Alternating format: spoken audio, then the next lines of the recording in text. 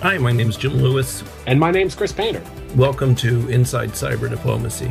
Between the two of us, I think we know almost everyone involved in cyber diplomacy. And the idea behind this is really to have frank conversations with those leaders in this area and bring that to the rest of the world, this new area of diplomacy, and talk to these leaders about what's going on. Our plan is that you'll hear things on this podcast that you're not going to hear anywhere else. Frank, not scripted, direct conversations. Hope you like it. I know we will. So please listen in.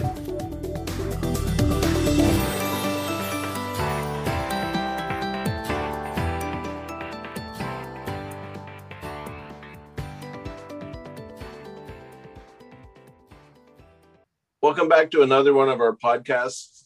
Today, Chris and I are talking to David Koh, Chief Executive of the Cybersecurity Agency of Singapore, and probably one of the best leaders for cybersecurity in the world, someone who's made immense progress. So looking forward to this discussion. Thank you, David, for doing it, especially for such a late time in Singapore.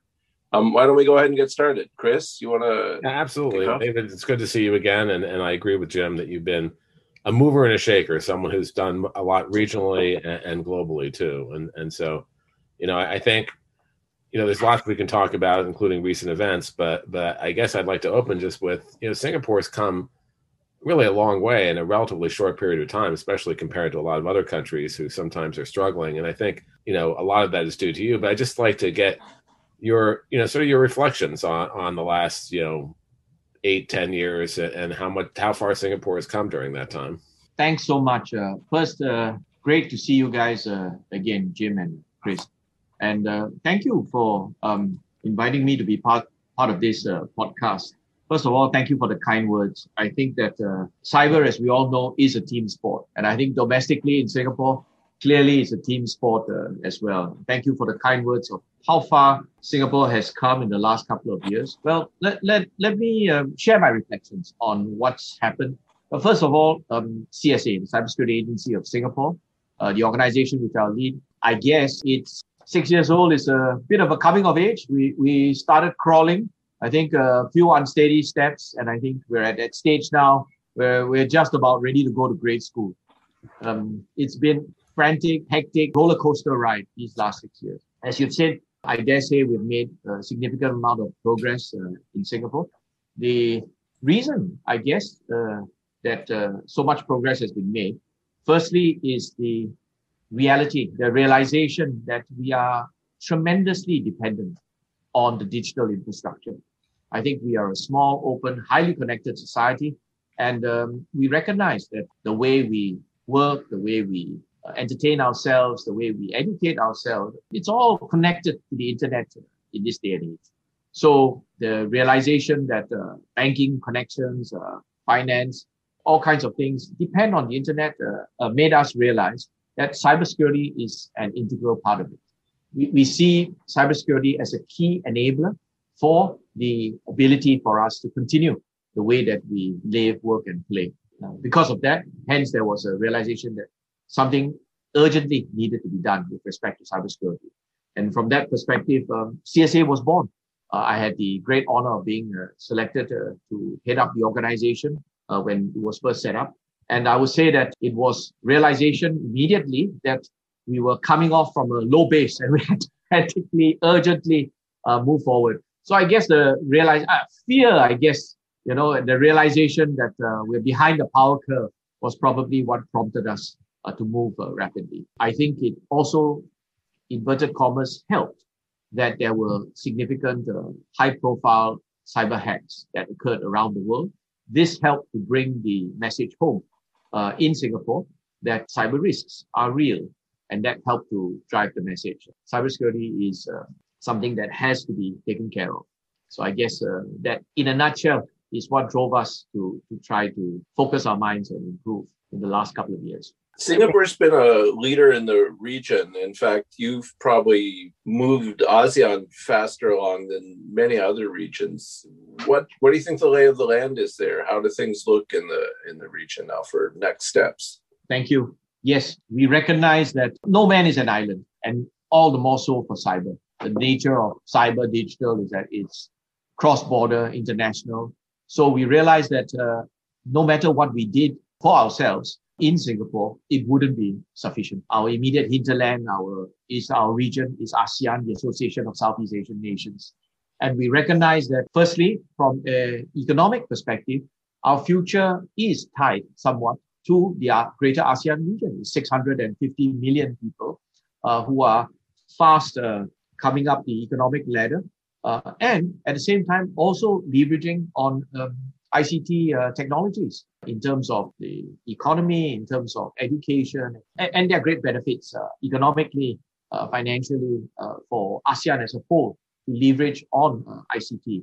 And Singapore's economy would benefit part of this wider growth in ASEAN if we can successfully tap on it. But obviously, we can only successfully leverage on digitalization and ICT technologies if we can also deal with the cyber risks as well. So for these reasons, we felt it was incumbent on us to spread the message to our ASEAN neighbors. So I would say that almost concurrently, as we were trying to spread the message domestically, that, hey, cyber is real, we are heavily exposed, we got to do something about it. Almost concurrently, we were sending a similar message to our ASEAN neighbors to say that we think that there's great opportunity in digitalization, there's great opportunity in ICT, but there's a slight problem called cyber, and we need to do something about this. And I think the message that we are dependent, we are interdependent, and that cyber is something that we need to deal with before we can reap the full benefits of digitalization has had traction in ASEAN. So I'm happy to say that we were able, firstly, to get all the ASEAN member states to attend a meeting at the ministerial level on an annual basis. It started when my then minister said that we'll invite his fellow counterparts from all the ASEAN nations to Singapore, and we can discuss about ASEAN. So that was how the ASEAN Ministerial Conference on Cybersecurity was born. Actually, a funny story. We didn't know whom to invite. I mean, first the question is that, is there a minister in charge of cybersecurity? So the minister had a brilliant idea. He said, look, I attend the telecommunications ministers meeting. There's an existing ASEAN meeting for telecoms ministers. I will tell my counterparts that we are going to have this meeting in Singapore on cybersecurity. And he did that. He told all of his counterparts they are invited to Singapore, and please bring a friend. Yes. Any other minister in your country who is looking after cybersecurity. So instead of just inviting 9 other countries, we have to invite 18 ministers.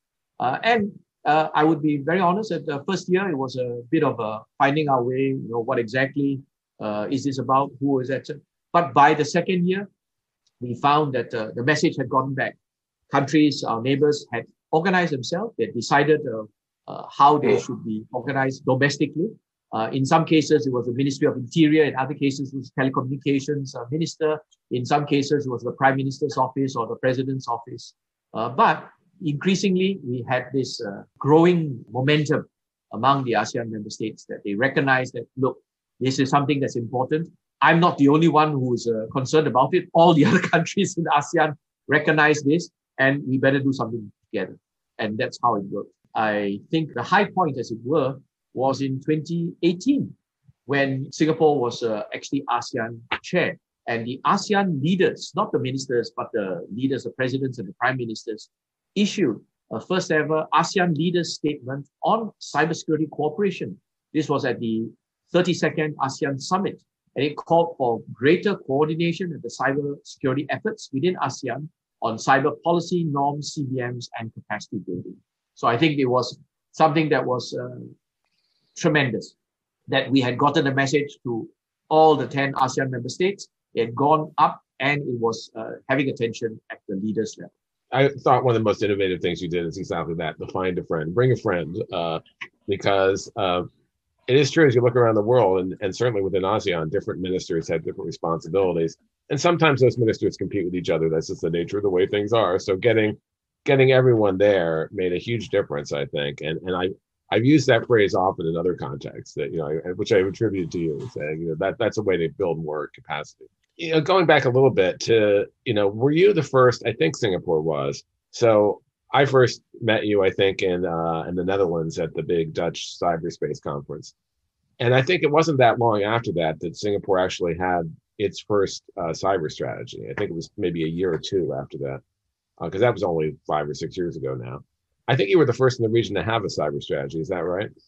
Chris, your memory is great. I was just reflecting on this. I was telling you that CSA and it's just 6 years old. So that trip to the Netherlands, it was the first trip that I took as a chief executive of CSA. I would admit totally that at that point in time, I had entered the arena under the impression that my job was primarily an operational and technical job. I mean, I was in charge of cybersecurity. That meant operational and technical to me. I think I was somewhat qualified to lead the organization if that was the focus. Since then, I've discovered that there's many other dimensions to this nature of the work. And that first meeting that I had with you in the Netherlands was an eye-opener, because the first question I thought was that I'm meeting my counterparts. I should be meeting other operational, technical people, etc. And then my first meeting with you, you're from the Department of State, you're a lawyer. It's like, what do we have in common with one another? And first of all, it was the beginning of a great friendship. So, Chris, that's and I also want to thank you, because I don't know if you realize it, but you needled me and cajoled me and shamed me to some extent that, look, Singapore ought to be doing a lot more. Okay, I might have laughed it off at that meeting, but I came back and had some. We took the message well put very seriously, and I think we came back and increased our speed all the more so, because I had gone to the Netherlands, that first set of meetings, with the message that, look, Singapore has just started on the journey of cybersecurity. Mine is a new agency. We're just a couple of weeks old. We're finding our feet. Where can we learn, etc. And people like yourself said that, oh, it's great. You guys are here. You've got your act together. We expect great things from Singapore. So I don't know if you remember saying that, but words to those effect. So I was thinking to myself, what have I got myself into? But I think the message was well taken, that we were behind the power curve, as I said earlier. So we came back and we moved very rapidly. So one of the things we are familiar with is putting together a strategy. So we came back and we worked very rapidly on that strategy, managed to get it out in a couple of months. And at the first Singapore International Cyber Week following year, the Prime Minister himself launched it. I think it galvanized the domestic audience, because now we had an overarching strategy. We've got a plan, all right? The devil's in the details, but at least there is, firstly, a commitment that this is something that needs to be done. There's a commitment all the way from the top. The Prime Minister himself launched it. This is important, and this is the rough shape of what we're going to do. So I think that helped to get all the cats come together, and then myself, I guess, as the chief herder of cat, was able to get this movement going. 5 years is a long time in cyber. So I think the cybersecurity strategy that we have is due for refresh. We're in the process of working that out. A lot has changed since the launch of that cybersecurity strategy, but it was, as I said, very useful. It provided a framework, provided something for people to rally around. And I'm glad that we did it, and I'm glad that it's taken us this. It's not unusual. Most people, when they meet me, say, "What the hell have I gotten myself into?" So that's Speaking of herding cats, Ambassador Laubert was able to herd the cats to a successful conclusion in the UN. You were part of that, but we're left now with 2 questions, and I wondered if you could talk on both of them. The first question is, what next? You have, again, competing proposals of the program of action that some countries have put forward. They're not necessarily competitive, but they're alternative. And then the Russian, speaking again of 5 years, the Russian proposal for 5-year OEWG discussion. So you've got POA and OEWG, but maybe you could also touch on one of the problems we had in the OEWG was, what is the role of the non-governmental community, other than to look hungrily through the window because they weren't allowed to talk? What do you think Jim, great. Thanks so much for all those questions. Each of them, I think, deserves a podcast by itself. No, it will challenge your ability to be diplomatic. Indeed. And this is after I just told you that I'm not a diplomat. I came from the operational and technical side of the house. But I think the OEWG has been a great success, due in no small part to the excellent chairmanship of Jörg Lauber. I think, first of all, Singapore's view is that it is vitally important to have a rules-based international order in cyberspace. As a small country, open economy, we're dependent on a rules-based system. And it's totally relevant for the cyber domain as well, because we're so dependent on the digital domain. The United Nations is the appropriate forum for these discussions to take place. And the reason is because, firstly, it's open, inclusive. 193 countries are a member of it. All countries, large and small, have a place there. For these reasons, we think that this is an appropriate forum to continue these conversations. On the OEWG itself, I personally reflected on it, and I think that what is significant about it is two aspects. The first aspect is that we have, for the first time, truly open, inclusive, and transparent process where all 193 countries were able to participate. We've had previous processes, but those involved much smaller groups. Singapore herself was not a member of any of these previous conversations. And allowing all 193 UN member states to be part of it allowed for, I think, an open, inclusive conversation. And what, in my own reflection, I had initially expected a smaller group of countries to actively participate at the OEWG. But I was pleasantly surprised by the very broad spectrum of participation at the OEWG conversations. Many of them were represented by permanent representative missions at the United Nations herself, but the content of what the permanent representatives were reading out was clearly from operational or technical expert who understood what the issues were, understood the importance of cybersecurity to that respective country. This, in my opinion, was a very significant achievement. The broadening of the conversation to a much wider body of the international community. And the fact that we successfully achieved the consensus report, I think, should be something that's recognized. The fact that so many countries understand that cyber is important to them from their national interests. And they recognize that we have to work together. No one country can solve this problem by herself. We all have to work together, and that they're all committed to working together. I think this is a significant achievement. Prior to that, I would say that only a small minority of countries got it, as it were. Now I can say that the vast majority of UN member states have gotten the message. We may not totally agree on what the answer is, but there's a general acceptance that it is a problem. It is an issue that is of importance, and we obviously need to work together. These commonalities and the fact that we got a consensus report, I think these are important elements to bring the forward momentum.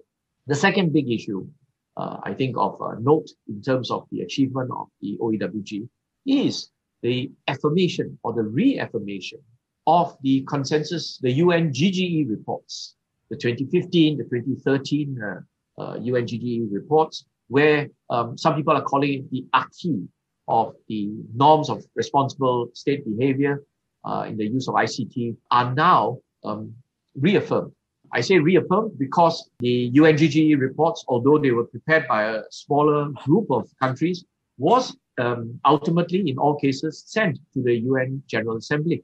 But I suspect that not all countries took note of the details of those reports. But now when the conversation has come to the OEWG and all 193 countries were members of it, I think there was an opportunity for everyone to look at the content, and in the process, as I said, reaffirm the acquis. This, in my assessment, also is very significant because the worst case scenario could have been that we open it and then the acquis might have been disowned, and then we would have to start all over again, and that would have set back progress very significantly. 15, 20 years of work would have been undone. I'm glad to say that the OEWG consensus report has reaffirmed that. And at least now we have a solid base, a foundation from which to work on and move this forward. So I think that the OEWG has been successful in that respect.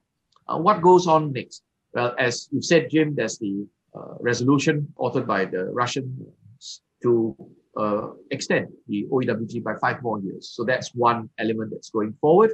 Is there the GGE process is ongoing as we speak. So I'm a member of, I'm one of the 25 members of the GGE. So that's going on. And then there's, as you said, there is the POA, Program of Action. There's a possibility that after the GGE concludes, that there might be another resolution for GGE as well. So I, first of all, will say that I'll confess that I'm not a diplomat. I'm not an expert on UN processes. And the last time I checked, I wasn't issued a crystal ball as part of my taking on this position. So I have no general sense of what will happen, how this will go. I did speak to a senior diplomat and asked him about how this would work, whether it will coalesce into one program or one process or the other. And he told me that, oh, David, in the UN, the general observation is that it's a variable geometry. So I had a good laugh. And what I understand is that there's a general rough approach forward, but sometimes the shape shifts in one direction, another direction, multiple points. I must admit that when he first told me this, it did upset a lot of my engineering sensibilities. I didn't quite understand how this might work out. But having operated in the diplomatic arena for a little bit longer, I'm beginning to see there is some method in the madness, as it were. And it looks like this is possible. Singapore is actually a co-sponsor of the Program of Action. And the reason for this is because we think that there is merit in a regular institutional dialogue mechanism, which will be open, inclusive, and consensus-driven. So we believe that that's where the POA is headed. And it is a practical way forward to maintain this open, inclusive, and institutionalized platform for cyber discussions. But like you've said, and I totally agree, they're not exclusive. It's not a choice of one or the other. I think so long as the general approach is forwards and roughly the same direction, I think there's scope for more than one process. As we've observed with the OEWG and the GGE thus far, I would admit that my own observation at that point in time when the resolutions were both passed was a bit of disappointment. I had actually asked myself, how will we be able to achieve consensus? If we can't even achieve consensus in the resolution to create the platforms, as it were, because there was no consensus to have one platform. So there's one resolution for OEWG, another resolution for the GGE. Well, a year and a half later, now when we look at it, we were successful in achieving a consensus report for OEWG. So I'm cautiously optimistic that we'll be able to do the same for the GGE and for any other process that's going forward. Because my sense of it is that there is a momentum, a positive momentum, where states recognize that there is a need. Cyber is an issue. Second, that we need to work together.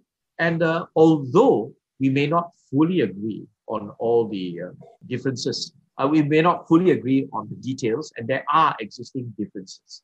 Nonetheless, there's 80% of things which we can agree with.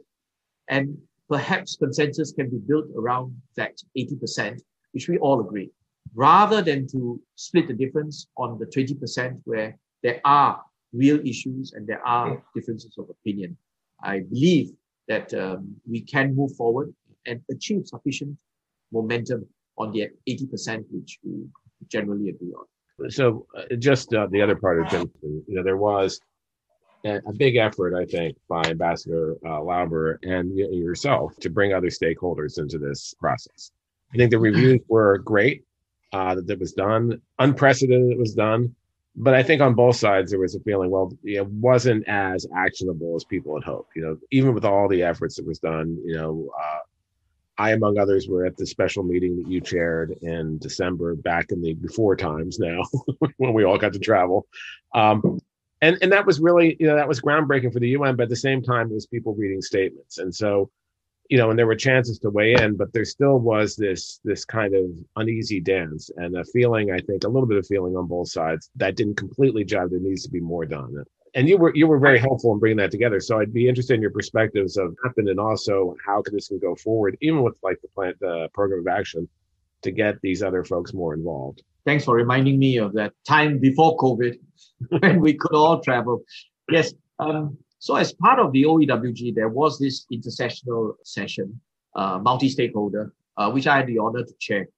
This was back in December, I recall, of 2019, was it? Yep. That was a multi-stakeholder event. And if I recall, we had 100 states, 114 non-governmental stakeholders from the private sector, civil society, academia, as well as the technical community who turned up in the UN and they were involved in this informal intersessional consultative meeting. I would say that it was a great honor for me to chair the process, but at a personal level, I was fundamentally shocked at how many people from all over the world, from so many dimensions, were so committed, so deeply involved, and had such great ideas. So at the one level, intellectually, I understand that for cybersecurity, we need a multi-stakeholder process.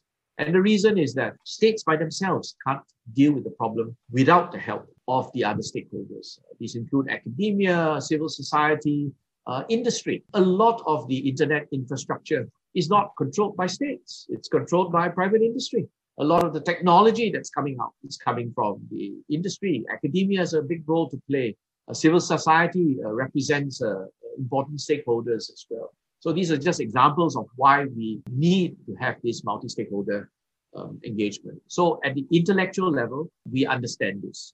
But even though I understood this, I was fundamentally surprised when I chaired that meeting and, there was just so many people and so many of them were firstly knowledgeable, secondly committed, and I think deeply committed to wanting to be part of the solution.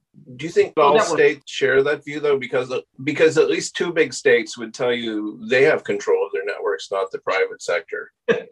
and they're right. It's a different model. So how much of this is a competition to you can ask Jack Ma about the importance of the private sector if you want, but how much of this is a competition between different models? Right. I think that's a fair comment. But I think that for now, the preponderance of the experience, the preponderance of the lived experience is that it is, a lot of it requires multi-stakeholder. And I think that one might be able to achieve what you've described in a domestic setting. But the moment you're connected to a global economy, you're talking about international trade, finance, the moment you're trying to talk about collective knowledge of the world, then I think that you need an open, secure, and interoperable internet.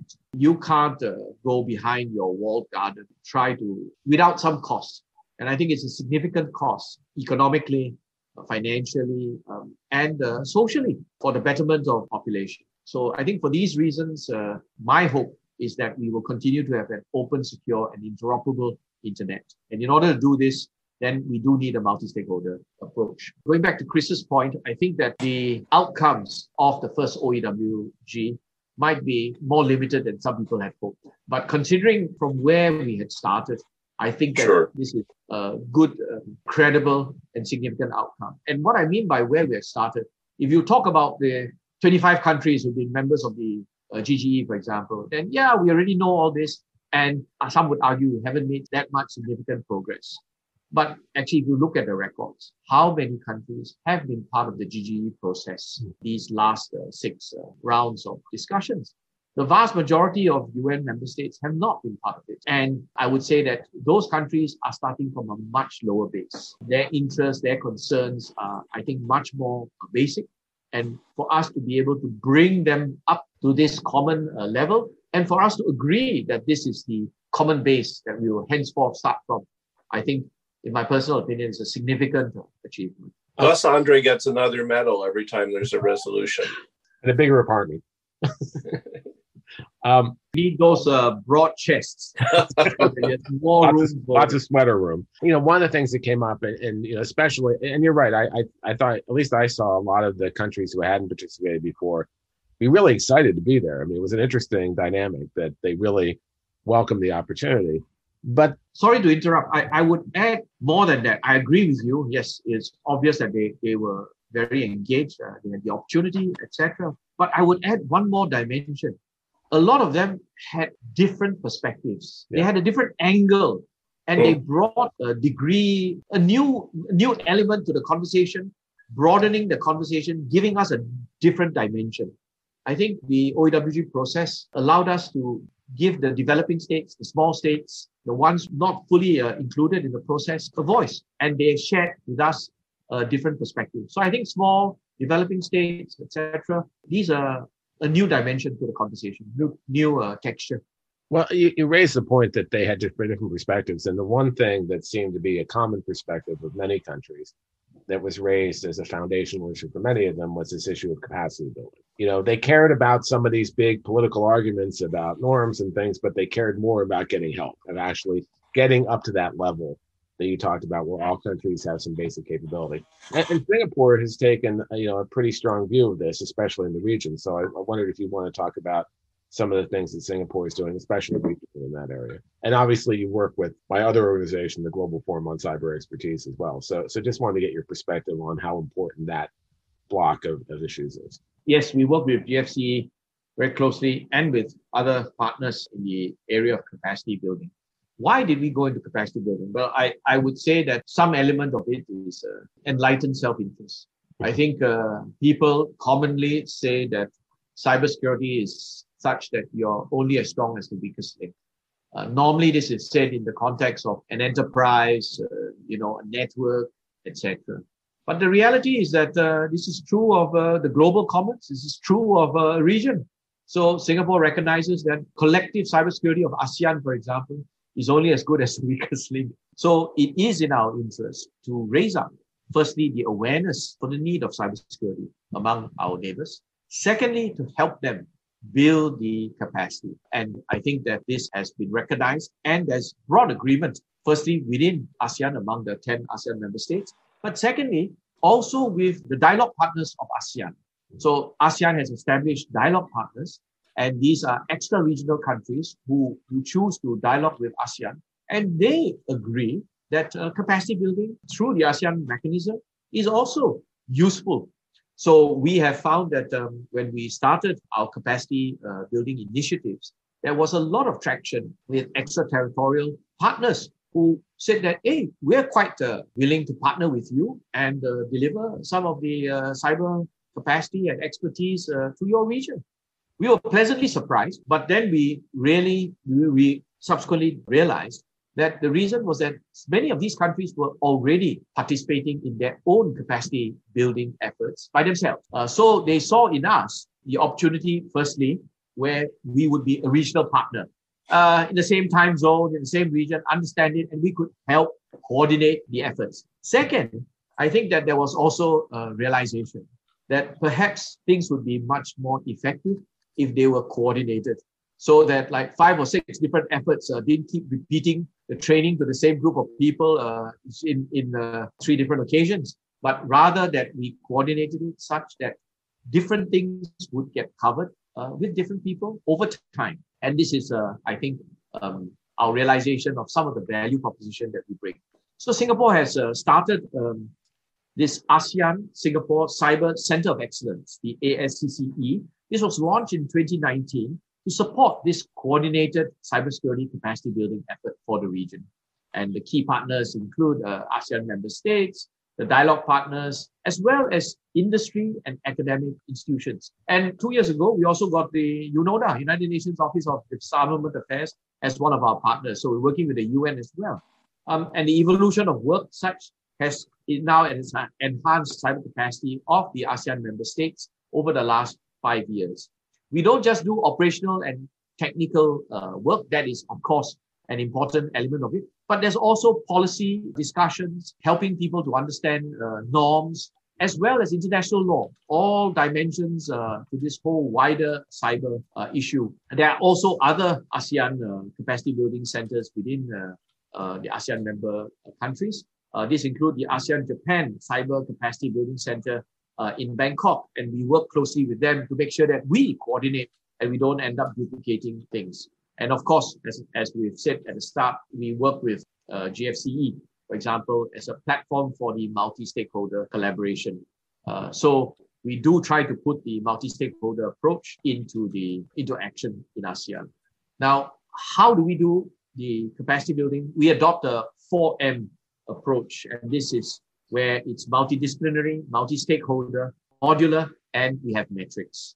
So it's multidisciplinary because it's not just technical, there's all kinds of diplomatic, policy, etc. in the capacity building. Multi-stakeholder, as we've said, we recognize that states need support, but not all the capacity comes from states themselves.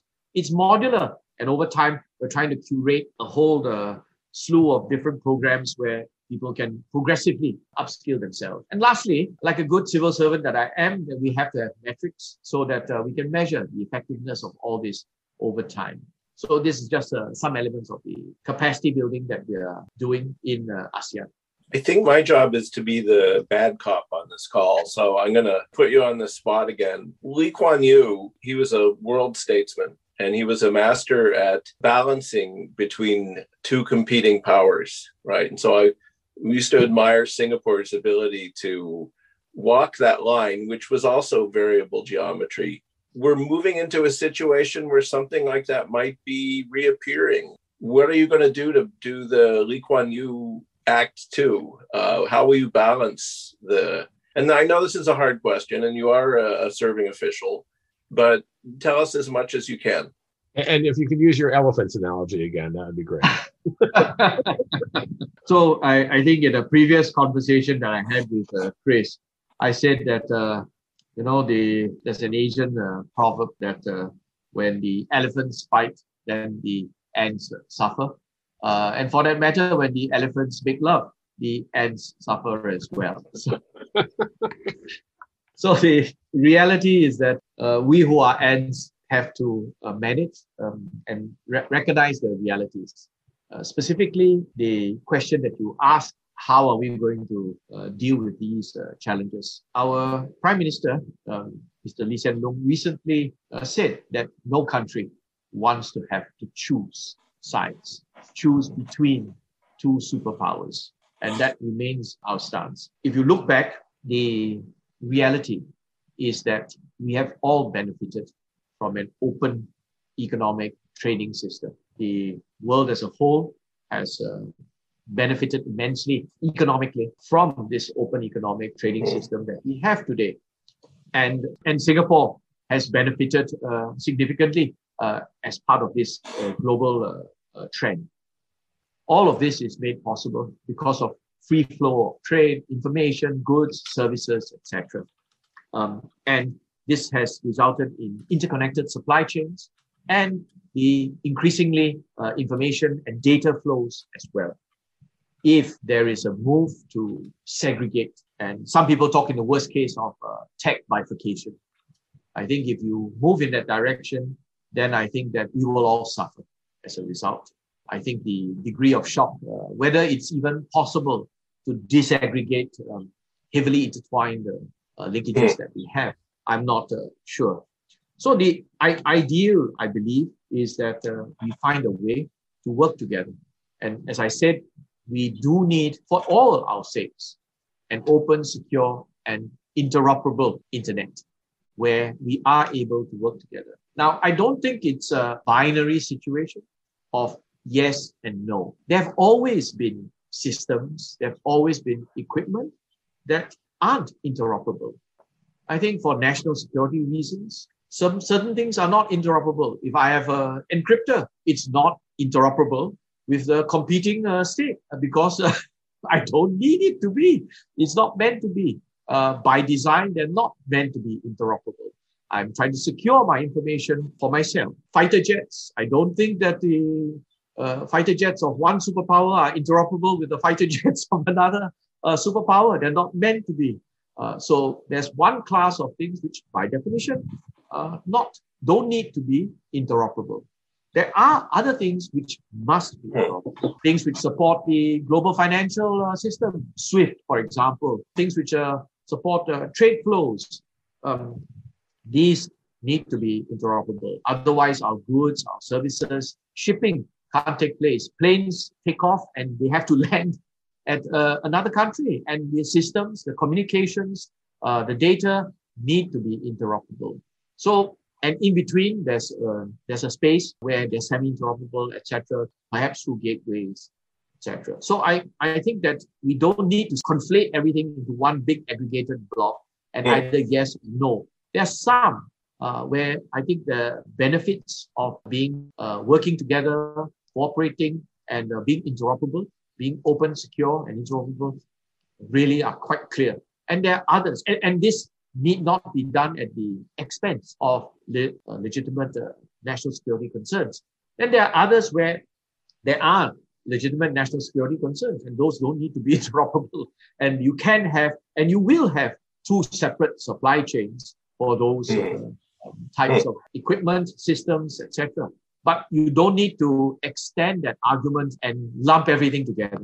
Good answer. This is not the technical side, but there is, a growing sense there needs to be more accountability in cyberspace. That as important as the norms are and the framework, and that sets the kind of expectations, but needs to be accountability and to some extent consequences for bad actors. And there's been a big move by the US and others to have more collective response. Where does that put Singapore? Because, it's the same kind of question. If you join that collective response, you're likely to aggravate one party or the other, either way. But at the same time, I think you acknowledge, from what I've heard you say before, that there needs to be more accountability to actually make these rules and these guidelines that make sense and have some force.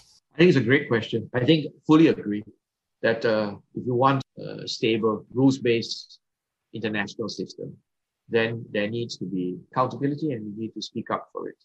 So a specific example, which I would say is that we recognize, for example, the importance of UNCLOS, United Nations Convention for the Law of the Sea. And even though Singapore is not a claimant state in the South China Sea, when we see actions which contravene UNCLOS, then my country has spoken up against some of those actions. It's not against a particular country or in support of some other country, but rather it's against the principle that international law or the rules or the norms have been undermined. So we see the value of upholding the international rules-based system. In that respect, conceptually, I totally agree that the same has to be done for cyberspace.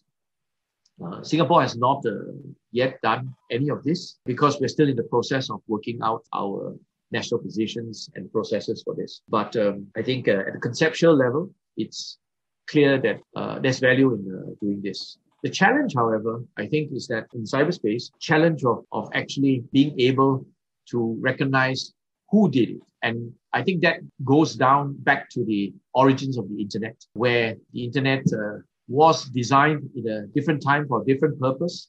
And now, and in some respects, it was not designed with security in mind.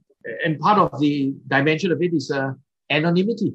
I think the anonymity is great when you're wanting to engage in comments, want to post cat videos, etc.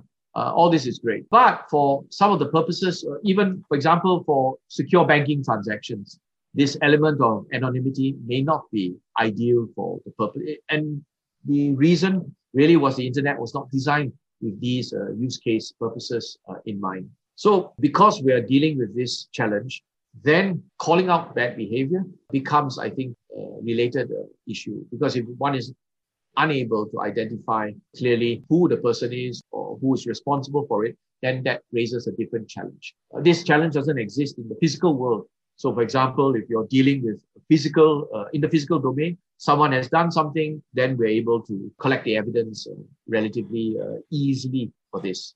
Challenge in the cyber domain is that that's not so easily done. It requires a high degree of technical sophistication and capability, some of which is sensitive, classified, etc. So now it becomes a case of like, I think you did it. I'm pretty sure you did it. Well, and then like, show me the proof. I'm sorry, the proof is classified. I can't show it to you, etc. So that makes it a bit awkward. I think this is one of the challenges that have to be addressed. Some people have argued that in the area of cybercrime, a lot can be done if we could reduce the level of anonymity. So if we could, for example, deal with know your customer type approach and, for example, make it much harder to register domain names. In some jurisdictions, domain names, you don't need anything, any kind of proof of ID to register a domain name. And then consequently, they can be used for malicious purposes. And when I see an attack in my country and I trace it to this domain name, then I try to find out like who registered it and I reach a dead end. So that becomes a challenge. But if everybody played their part, for example, if the domain name registrar exercised greater due care and concern, like in the banking and finance sector with know your customer, for example, then I think that this would reduce the level of noise significantly. I think it's analogous to anti-money laundering measures that have taken place in the last 10, 15 years. Significant progress. Perhaps we can look forward to something similar in the cyber domain in the next 5, 10 years as well. Yeah, you may see that in ransomware pretty soon. Singapore in September of 2019, I think you were one of the signatories of that statement at the General Assembly about a group of countries, 27, 28 countries that reserve the right to take action when someone failed to observe the norms of responsible state behavior. Where do you think that will go? That's the direction that some countries are moving in, is that we have a framework of responsible state behavior from 2015, re-endorsed now by the OEWG. What would you think are the issues in taking action? I mean, is it proportionality? What is it? Is it attribution you've mentioned? I don't think it's as big a problem. Sharing information is a big problem. What do you think the other issues are? Well, first of all, let me clarify, Jim. Singapore did not take part in that joint statement in September of 2019. But I think that one realization in terms of the problem statement, what is the problem? One realization that I had as part of the GGE and OEWG process was cybercrime is a huge problem. Mm-hmm. I think when we talked about the need for cybersecurity, advanced states are talking about rules for norms for responsible state behavior, issues like attribution, consequences, as what we have just discussed. But for the average country, especially the developing countries, their realization or their perspective of what the real issue is, the right up front and center, is cybercrime.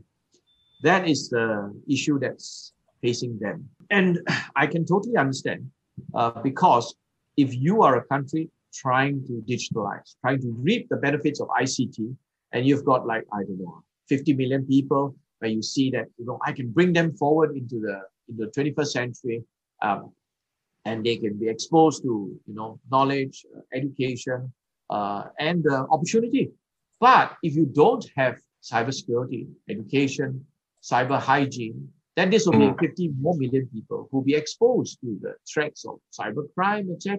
Even in Singapore, we realize that other forms of crime are dropping or have dropped, have been under control. But one dimension, cybercrime, has been going up steadily for the last few years. This is a significant challenge.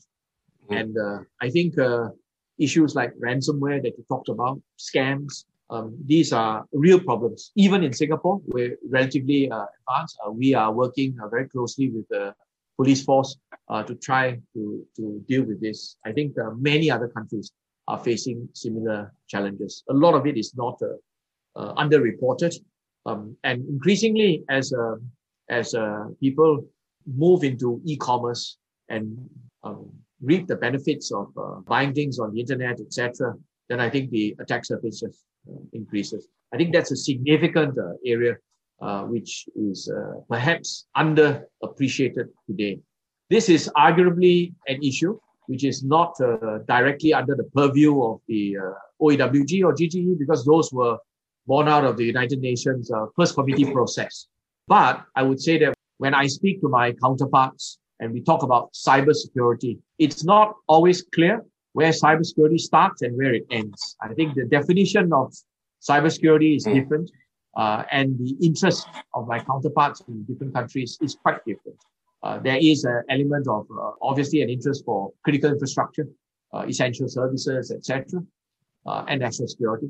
But there's also very often strong interest in the area of cyber crime as well as disinformation. So I think one of the challenges of cybercrime is to make it clear that that is a real, national security priority on par, maybe with some of the nation state stuff. And when you talk about ransomware, this is one of the things people are not focused on. That could have a very disruptive effect. Sometimes states can be involved. There could be proxy elements. So it seems to me that part of that is raising that level of awareness. If not the same level, at least getting states to understand this is a big issue and to prioritize this as well. I totally agree, Chris. But I think when I first started in this position, I thought it was fairly clear. I was interested in the critical infrastructure because this is providing essential services to my country, to keep the lights on, etc. And the real threat would be state-sponsored APTs, etc. And the issue of cyber criminals, they're in a different class. I remember, having those PowerPoint slides where, at the top you have the sophisticated state actors, right, APTs, etc. Then you have cybercrime, and then you have individual script kiddies. I think today, the technical capability of these three groups is spreading and they're overlapping. Secondly, I think some cyber criminal groups have reached that level of sophistication and organization where they exceed some state capabilities. And thirdly, some of the state actors that we see are not adverse to using contractors who sometimes moonlight and operate in the cybercrime space as well.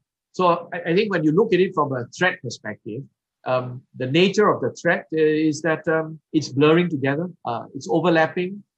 Some individual capabilities may be higher than organized gangs. Some organized gangs may be higher than national capabilities. And unlike in the real world, people don't wear uniforms. So it's not so easy to recognize all of this. And consequently, I think from a defender's perspective, I think we have to organize ourselves better. We have to operate in a more integrated manner domestically. Earlier on, you were saying that large countries, sometimes, the departments, organizations don't necessarily cooperate that well and sometimes are competing with one another. So even though we're a small country, these are natural organizational dynamics. These are things that need to be done and we need to work better because the issue is we're not competing against ourselves or with one another. We're competing against other people who want to do malicious harm to us. Something we call in the U.S. silos of excellence, people doing their thing. And I came from a cybercrime background, not doing it, but prosecuting it. But there are overlaps, I think, and attribution is one. To be frank, I used to keep people like you off my juries because if you were an engineer, you wanted mathematical proof of everything instead of beyond a reasonable doubt. But it is a big issue. Well, let me just end. It's been great having you with us, and maybe just let me end on an open-ended question. What next for Singapore? What do you want? Not maybe an easy open-ended question, but where do you want to take it? You've built so much in such a short time. Where next? Thanks, Chris. And I also want to thank you guys for inviting me for this podcast. I think it's a great honor to be here and just share our reflections and thoughts. And thanks for that question, like what next for Singapore? I will say that actually we do have significant shift. We're in the process of making a significant shift in Singapore. When CSA was first formed, our focus up front and center was critical infrastructure. I think that we were set up with the view that look after, coordinate national cyber security response. And for me, that meant making sure that essential services that is the country needs, the citizens need, the economy needs, continue. We've done that, and I would dare say in the last few years, we have reached some level of capability in protecting our essential services. Definitely not where we want to be fully, but there's been significant progress. What we realize now that is by itself insufficient. It's not enough.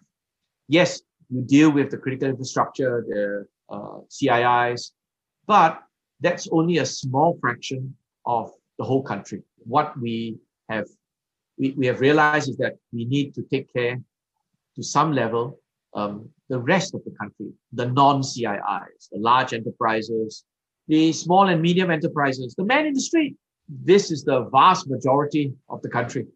And we can't achieve the same level of protection as we have done for the CIIs. I think the level of focus, the level of resources that have gone into that is at one level because it's providing essential services. But for the rest of the country, we recognize that it can't be zero.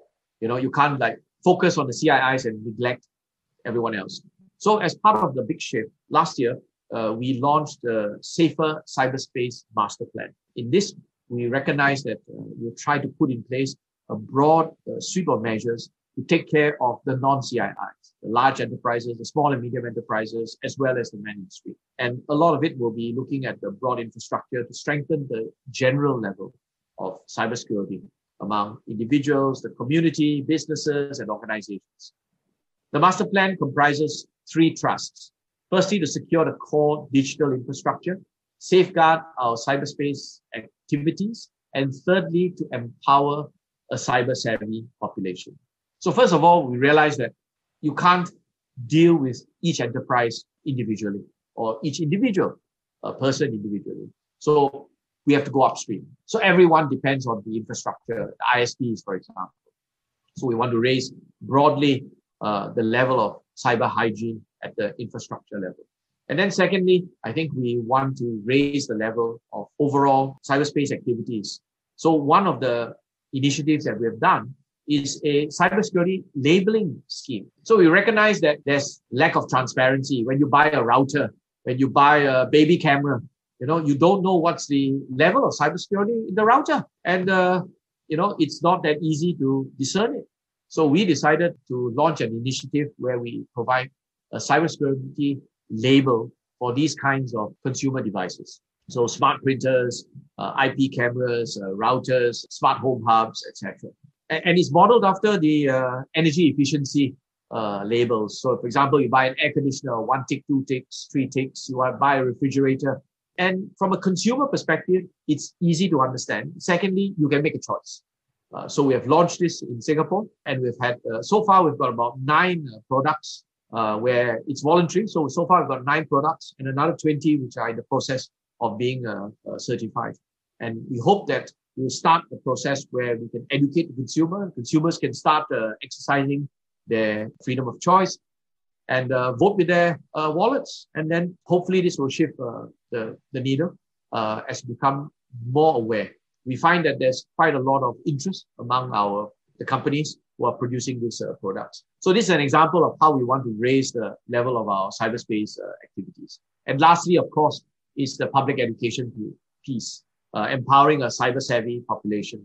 What we realize is that we've shifted the needle when it comes to awareness. Unfortunately, we now see there's a desync between awareness and adoption.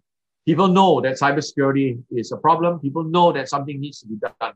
But then when we ask them, have you done it? The answer is sadly no. So I think this is the gap that we recognize, and we are in the process of dealing with this. So when you ask me what next for Singapore, I think it's a big shift now, not to neglect the CIIs. The CIIs continue to be a high priority, but now to broaden our coverage, and with the Safer Cyberspace Master Plan to reach out to the broader non-CI environment. Well, David, it's been wonderful talking to you. We could talk for hours. I think there's many other things we could talk about. But thank you for taking the time. And we look forward to Singapore in the next 5 years. Given how much you've done in 5 years, you'll have everything solved in another 5 years. And I also like to thank you on behalf of me and Jim for your support of this podcast series. And we appreciate that as well. So thanks. We look forward to seeing you again in person sometime. We look forward to your continued Singapore Cyber Weeks and all the other activities you're doing. And again, thanks for joining us. Thanks a lot, Chris. Great to be here. This podcast is made possible by the generous support of the Cybersecurity Agency of Singapore.